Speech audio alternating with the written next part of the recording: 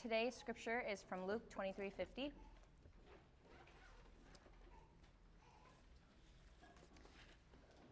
Luke 23:50.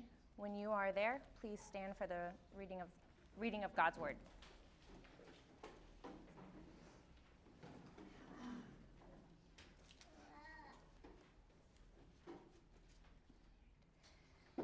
Now there was a man named Joseph from the Jewish town of Arimathea. He was a member of the council, a good and righteous man, who had not consented to their decision and action, and he was looking for the kingdom of God. This man went to Pilate and asked him for the body of Jesus. Then he took it down and wrapped it in a linen shroud and laid him in a tomb cut in stone, where no one had ever yet been laid. It was a day of preparation, and the Sabbath was beginning.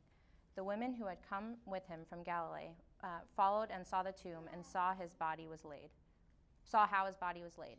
Then they returned and prepared spices and ointments. On the Sabbath day they rested according to the commandment. But on the first day of the week at early dawn they went to the tomb, taking the spices they had prepared. And they found the stone rolled away from the tomb. But when they went in, they did not find the body of the Lord Jesus.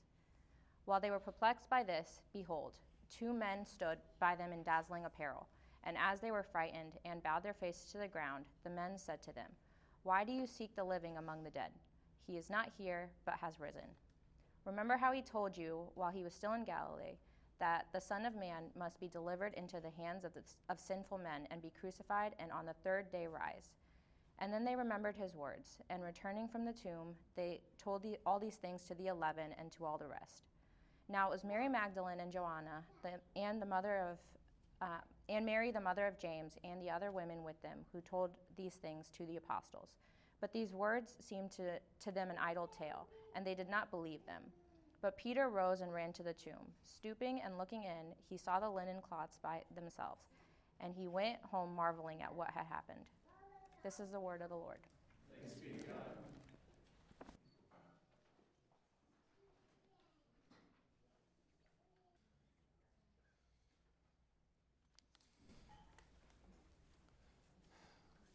Well, as we are now after our short study on Luke 23, the crucifixion of Jesus, it is natural for us to try to take the death, burial, and resurrection of Jesus all in one go, because these themes are, as I've been saying for the last couple of weeks, they're all united, and it's a little bit artificial to separate them out or tease them out from one another. And so while these sections, the burial of Jesus and his resurrection, happen in distinct days, they happen days apart, it is fitting for us to take them together because of the fact that they're linked. They're inextricably linked by the fact that Christ, in his burial, is anticipated to rise by his own words. If you want to, let me kind of start with my conclusion first, not something I'm going to normally do. Let me start with my conclusion, and then I'll try to build the case for that conclusion backwards, if you will. Okay? The conclusion of where we're going to get to at the end of this sermon is that the resurrection is the thing that makes Christianity Christianity. The resurrection is that thing. It's not moral instruction that makes Christianity unique.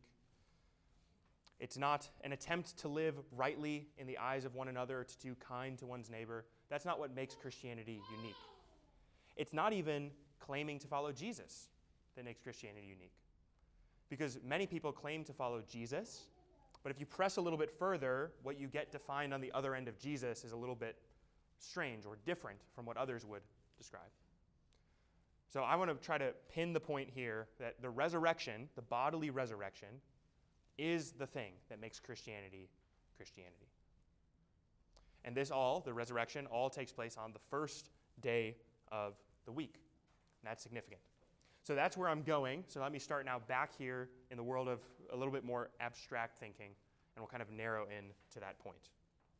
So out in the world of abstract thinking, the timing of these events is actually pretty significant. So Jesus is crucified and buried on the day going into the Sabbath day. So if you remember in the Old Testament, when is the Sabbath day? Sabbath day is the 7th day of the week. Because in 6 days the Lord made heaven and earth, and on the 7th he rested. So the Sabbath day, Israel models that rest because they're commanded by God to follow in his example. And as an act of obedience, they observe the Sabbath. And you'll notice the time markers because at the end of verse 56, you'll see that the women are preparing all these things because they are to rest on the Sabbath according to the commandment. That's a pretty significant timing. So we're on the 6th day of the week as it currently stands, when Jesus is being crucified and being buried. Sabbath day happens, 7th day of the week. And then on the 1st day of the week, or we might say the 8th day, however you want to count it, the 1st day of the week, Christ resurrects from the grave, the tomb is empty, and now you have something unique happening. In the old creation, when God first made the heavens and the earth, on the 1st day he makes heaven and earth. On the new creation, on the 1st day, the 8th day, according to this counting, we have Christ, the new creation, the new heavens, new earth, all that is anticipated in the new creation coming to life. It's a significant timing. So as in the 1st day of first creation, God makes the heavens and the earth, so too on the 1st day of new creation, we have Christ, the new man, the new mankind, resurrected from the tomb. And that's not an arbitrary connection, because there's one other dating that I mentioned there, the 6th day, which is when he's crucified. Now, who else is made on the 6th day in first creation? It's Adam and Eve. Mankind is made on the 6th day, and in their creation and in their fall, God says, "From dust you were made, and to dust you shall return." That's death as a result of sin. So here we have Jesus, the new Adam, the new humanity, dying in place of the old Adam and the old humanity and the old faithful to put to death the curse of sin. He's crucified on the 6th day. I don't think it's an arbitrary thing that's happening, not just to resurrect on the 1st day, but also to show that he is both the new Adam and the one who puts the sin to death that Adam merited for all the human race. I think Paul makes this clear in Romans when he says there's two humanities. You either have Adam as your head or Christ as your head, and there is no in between. And so you either can have the old creation man, creation under the curse, or you can have the new creation man, creation freed from the curse, not because the curse has been waved away, but because the curse has been put to death in Christ's death. I mentioned that was going to be abstract, okay? Let me zoom in a little bit more concretely here. The resurrection is not just something that happens on these certain days, the 7th day, the 1st day or the 6th day. Those days are important. But there's something else that the text, at least that Luke is specifically driving home, and he has been driving home since the beginning of his gospel. Luke chapter 1, verses 1 through 4, Luke has this introductory prelude to his gospel where he says, "It seemed fitting for me to write this gospel because I have observed all these things closely from the beginning. I have taken careful account of all the things that have happened, so here I write my gospel to you, Theophilus." And so Luke has been very detail-oriented this entire time. And as you might be tired of at this point, we've been going back to some of those details as they have their payouts later on in the gospel. One of these payouts is his claim to have surveyed the witnesses in chapter 1, verse 1 through 4 of his intro. I just want you to note the number of witnesses Luke has brought to bear on both the crucifixion, trial, and burial and resurrection of Jesus. So just look first with me at the witnesses we see in the text right here. So in verse 50, there's a man named Joseph. He's a witness. We can ask the question, is he a credible witness? What makes him a credible witness? He's a man named Joseph, and he's a member of the council. That council that had just put Jesus to death, had pleaded before Pilate to not let him go innocent and to crucify him. Okay, so we're introduced to this man, but this man is different. He's considered good and righteous. That's language Luke uses elsewhere of Zechariah and Elizabeth in chapter 1. And this man, Joseph, did not consent to their purpose and deed. He was rather looking for the kingdom of God. So we have a witness, someone who's on the council, who essentially has everything to lose by identifying with Jesus. And Jesus is now dead. So what does he have to gain in outing himself now. And yet, verse 52, he goes to Pilate and asks him for the body of Jesus. Takes this body, wraps it in a linen shroud, lays it in a tomb. He's outing himself. But we have a witness, a credible witness, a reputable witness to the crucifixion of Jesus and the fact that he really was dead. We've had other witnesses that Luke has shown to us. We have in chapter 22 the chief priests and the scribes who all come together to concoct this trial against Jesus. They're all witnesses all the way through that trial, from initial prosecution all the way to final execution. They are witnesses to the fact that Jesus was dead. And don't you think it would have been strange for them to say, well, Pilate told us he'd kill him, so we'll kind of see him off now. They wanted Jesus dead. They were going to make sure that he was, in fact, dead. We have eyewitnesses to the crucifixion, the death of Jesus. We have other witnesses. For example, we have Pilate himself, who's a witness to Jesus having been crucified. This is what the Creed says when it says we believe in Jesus Christ, conceived by the Holy Spirit, born of the Virgin Mary, suffered under Pontius Pilate. It's a historical witness. Crucified, died, and was buried. And here in this text, we also have women. Once again, we've had women on the way to his crucifixion. And we hear in verse 55, there are women coming with him from Galilee who followed after and watched the tomb and how his body was laid. So they're not just witnesses to his death, also they're witnesses to the very tomb in which he was laid. Luke's point is pretty obvious. Lest anyone deny that Jesus was dead, or lest anyone deny that he was buried, here are my sources for saying these things. You also have the criminals on Jesus' side who are witnesses to not only his trial, but also his death, him breathing out his last. And then you have another witness, the centurion, who we looked at last week, who's a witness also to the death of Jesus.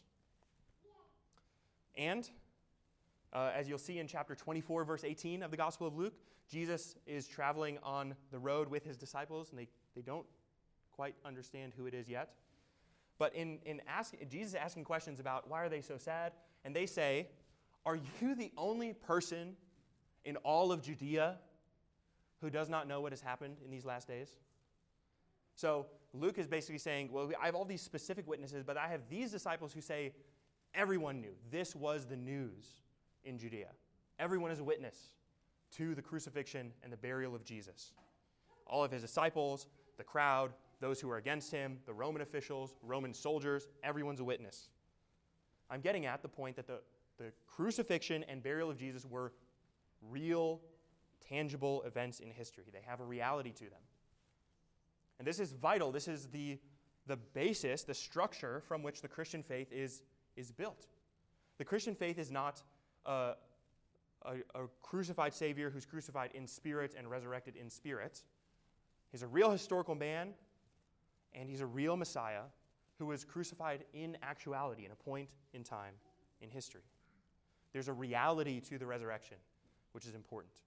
That's what Luke gets at. That's what the Apostles' Creed says. Even in 1 John, John writing well after Jesus' resurrection and ascension, he says, let me start here. We were all eyewitnesses to his embodied witness to us. We were all witnesses to it. We saw him. We touched him. We were witnesses to the incarnation of Jesus. Jesus is real. That's the point. That's what I'm saying. The conclusion I'm getting to is that the bodily resurrection of Jesus is the thing that makes Christianity Christianity. And here we have real witnesses to that event historically.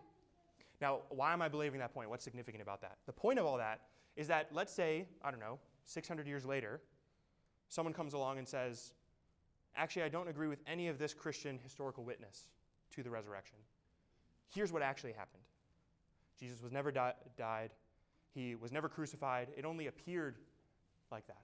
He was subbed out. Someone else died in his place. Perhaps Judas. People have said that. It's what Muslim scholars would hold about Jesus. But the question is, why would you trust someone writing 600 years after the events have transpired as opposed to an innumerable amount of eyewitnesses who have been compiled together in these gospel accounts, writing a couple of decades after these events have happened? The reality of the resurrection is key for Christianity. It's key to your faith. It's key to my faith. To do away with the reality of his burial is to do away with the reality of his resurrection. And you have eyewitnesses to the burial. You have eyewitnesses to the empty tomb. Those same women go on the first day of the week to the tomb. That's in verse 2. They found the stone which is rolled away. Verse 3 of chapter 24. When they went in to the tomb, they did not find the body of the Lord Jesus. Here we have two women, witnesses to the fact that the tomb is empty. And we have angels, two of them, who stand in shining apparel. And in verse 5, they say, "Why do you seek the living among the dead? He is not here, but he has been raised. He is risen." So you have witnesses, you have angelic witnesses, you have human witnesses to the empty tomb, and here we have angelic witnesses also to the resurrection. But not only that, you have other disciples as well. In fact, the women go and tell the 11 remaining disciples. And what happens? Peter also serves as a witness. Verse 12, Peter ran to the tomb, and stretching out, looking in, he saw the linen clothes by themselves, and he went home amazed at what had happened. Peter hasn't quite sorted it all out just yet, but the point is he's a witness to these things. He is bearing testimony to the reality of these things as they've happened in history. So that's a historical foundation. Okay. Then there is what I might call the practicality. So I've kind of laid out the super abstract new creation stuff, the reality of the eyewitnesses to this resurrection, and now I want to get to the practical stuff. What does this resurrection have to do with you and I thousands of years later? What does that have to do with baptism? What does it got to do with all these things? Well, the resurrection practically is, we would say, the engine of the Christian walk, the Christian faith. If you remember, I don't know when you would have learned it, maybe 7th, 8th grade biology class, maybe freshman year. I don't want to put anyone to shame. If I was to ask you, what is the powerhouse of the cell? What would you say? Mitochondria. Everyone knows this. Whether or not you knew that, or whether or not you didn't actually know that, it's okay. Everyone else answered for you. The mitochondria is the powerhouse of the cell. What does the mitochondria do? It produces all of the energy, or a vast majority of the energy needed for the cell to function. There's all this other structure and enzymes and all these other things in a single cell that it requires to function. There's DNA, all these things. But it needs energy to go.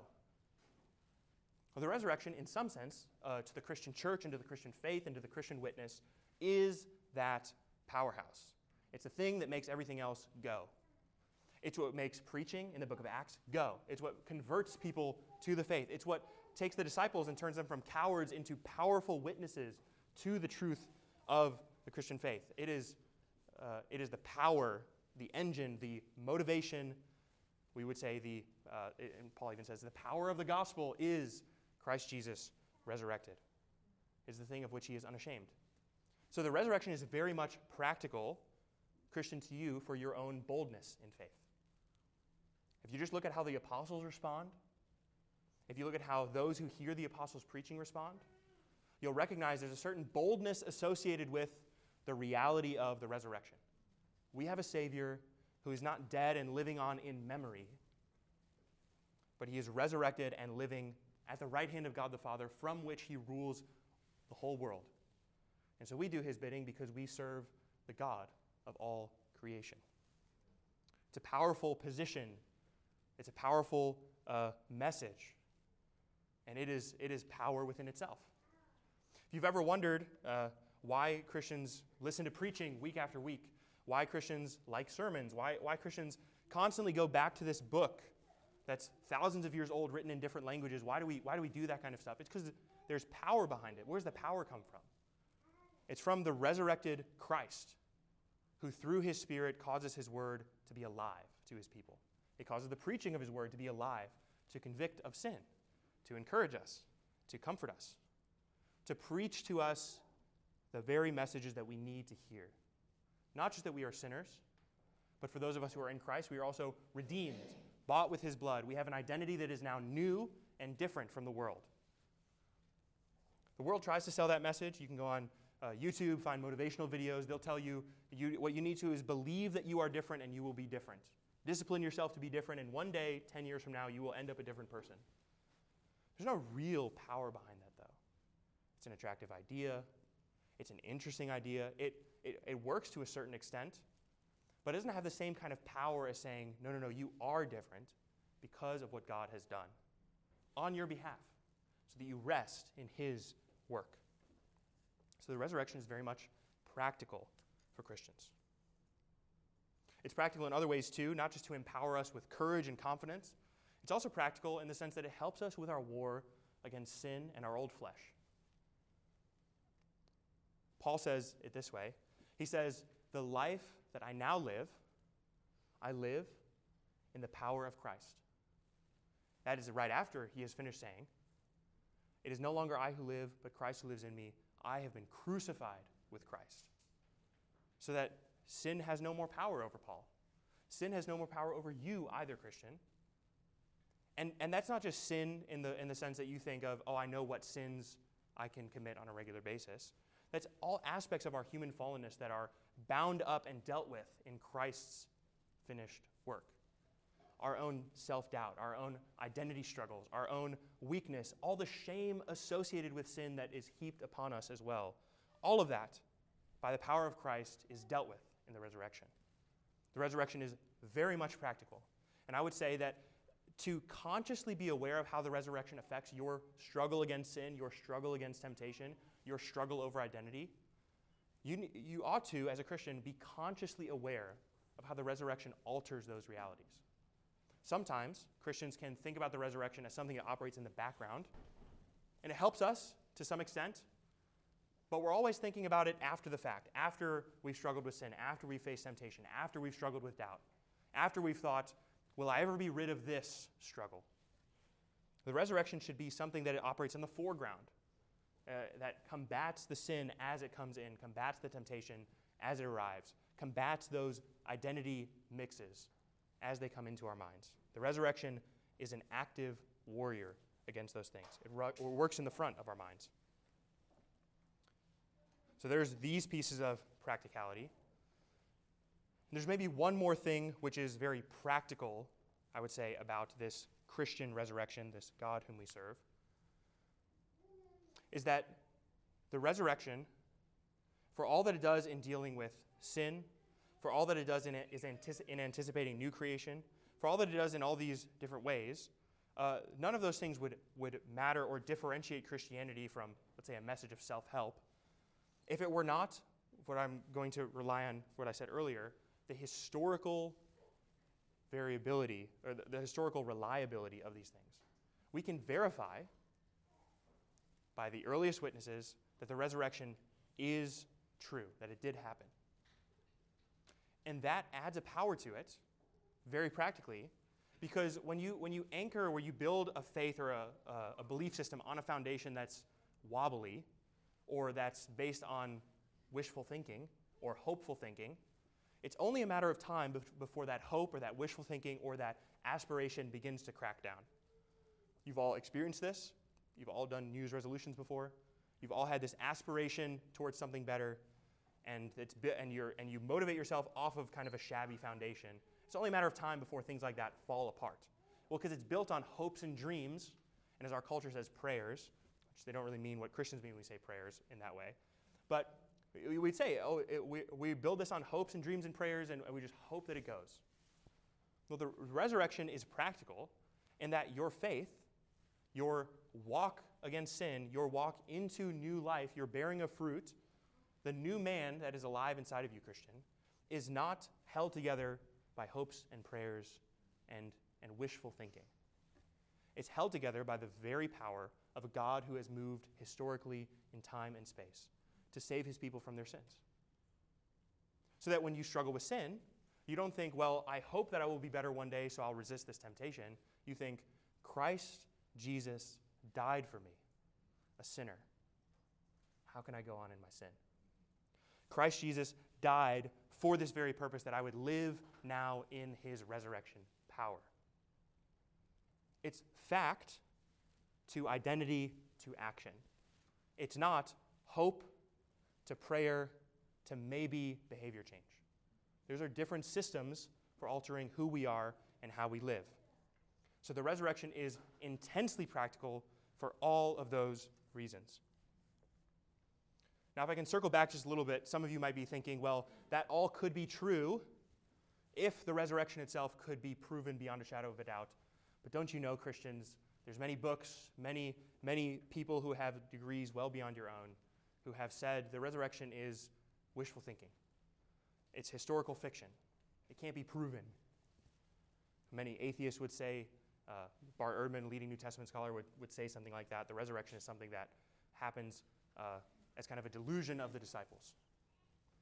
But let me take those professionals and put them up against another professional, well-studied in this area, N.T. Wright. He speaks about the resurrection very helpfully, and he says that actually, if you were to look very closely at the evidence for Jesus, his claims to being a Messiah, his claims even to bringing in the kingdom of God, you can find about 10 or 12 different messianic movements that happen in about a 150-year span before and after the time of Christ. The last of those happening in the culmination of the destruction of the temple in 70 AD. You can find many of these movements, about a dozen or so. What happens in each of those instances is the Messiah figure, the leader of these different groups, ends in a bloody death by the hands of the Romans, in almost every case. And then the followers of that movement have a choice. They can either abandon their hopes of messianic redemption, or they have to go and find a new Messiah. Because they got the wrong one, now they got to go find another Messiah to go lead the next charge. That happens in all the other cases, except for the disciples. And interestingly, the disciples don't abandon their movement, even though, as if you're reading along chronologically in Luke, you're like, they have abandoned the movement. Just wait, we'll get there. What's interesting is they don't abandon their movement. They don't go find another Messiah. No, they actually, after his crucifixion, go on with this message saying he was the Messiah, he is resurrected, and he currently lives, and you should believe in him because he's the Lord of all creation. It's the only movement that does that. It's the only one of those messianic movements that culminates in this kind of strange historical anomaly, and now we have to explain it. How can we account for that? Is it just that these ones had a different plan for success, like a different entrepreneurial business to grow their model? Or is it possible that all of what they said about Jesus is in fact true, was in fact real? So that when Joseph of Arimathea goes to bury Jesus, he's not just going to bury someone who he looked up to and admired, but he's going to pay honor to his Lord who has saved him from his sins. It's historical, and what it explains really well is the birth of the New Testament church. In fact, one of the early witnesses to the church in the first couple hundred years, and even a witness that goes on today, is what's called the confessional apologetic. I've talked about this a number of times at various points. The idea is that you don't reason against people who doubt Christianity from arguments from reason or logic or evidence or any of these other kinds of apologetic methods. The confessional apologetic says, we'll look at the life of the church lived out in the power of God as a witness to the fact that Jesus is in fact raised from the dead. It's how St. Athanasius explains when he's dealing with those who are doubting the resurrection. He says, who else has freed sinners from their previous sins? Those who were enslaved to lust, he has made champions over it. Those who were cowards, he now makes to be brave. Those who were previously despondent, he now makes to be powerful witnesses of his presence. It's the very same thing that we would say today is a true witness of the risen Jesus is the fact that churches still today, all throughout the United States, and actually all throughout the world, will gather on the first day of new creation to worship their King. On the first day of new creation, all Christians all around the world come together to say, we rest in Christ, his finished work on the cross, and not just what he did on the cross, also the fact that he resurrected from the grave and has now made that work applicable to his people. He has now not only saved us from our sins, but he has caused us to be alive with him by the grace of his Spirit. So all of this takes place on that first day. The first day becomes very, very important for how Christians understand their salvation. And so as I've closed a couple of times now in the Gospel of Luke as we've studied it, the only fitting response to all of this truth, all of this witness, is to respond in praise for our King. So, before we do that, let me close this in a word of prayer, and let's go to the supper. Lord, You are not only God of all creation, Lord of all the cosmos, but Christ, you are our Savior and our friend. The one who died, was buried, was resurrected, and is now alive. We thank you for the grace of your Holy Spirit poured out onto your people to cause us to see you, to know you, to love you, to worship you, to serve you. Lord, would we have more of your Spirit poured out into our lives, causing us to love you and turn from our sins and turn towards new life in Christ. Lord, we pray for those of us who have never believed or seen or known Christ in his glory, that this strange, weak, foolish message of salvation by a crucified Lord would reign over their hearts as well. Not only a crucified Lord, but a resurrected one who defies death itself and deals finally with our sin. Lord, we are so indebted to you for this, and we are so thankful that you have chosen to save sinners like us. We thank you and we praise your name. Amen.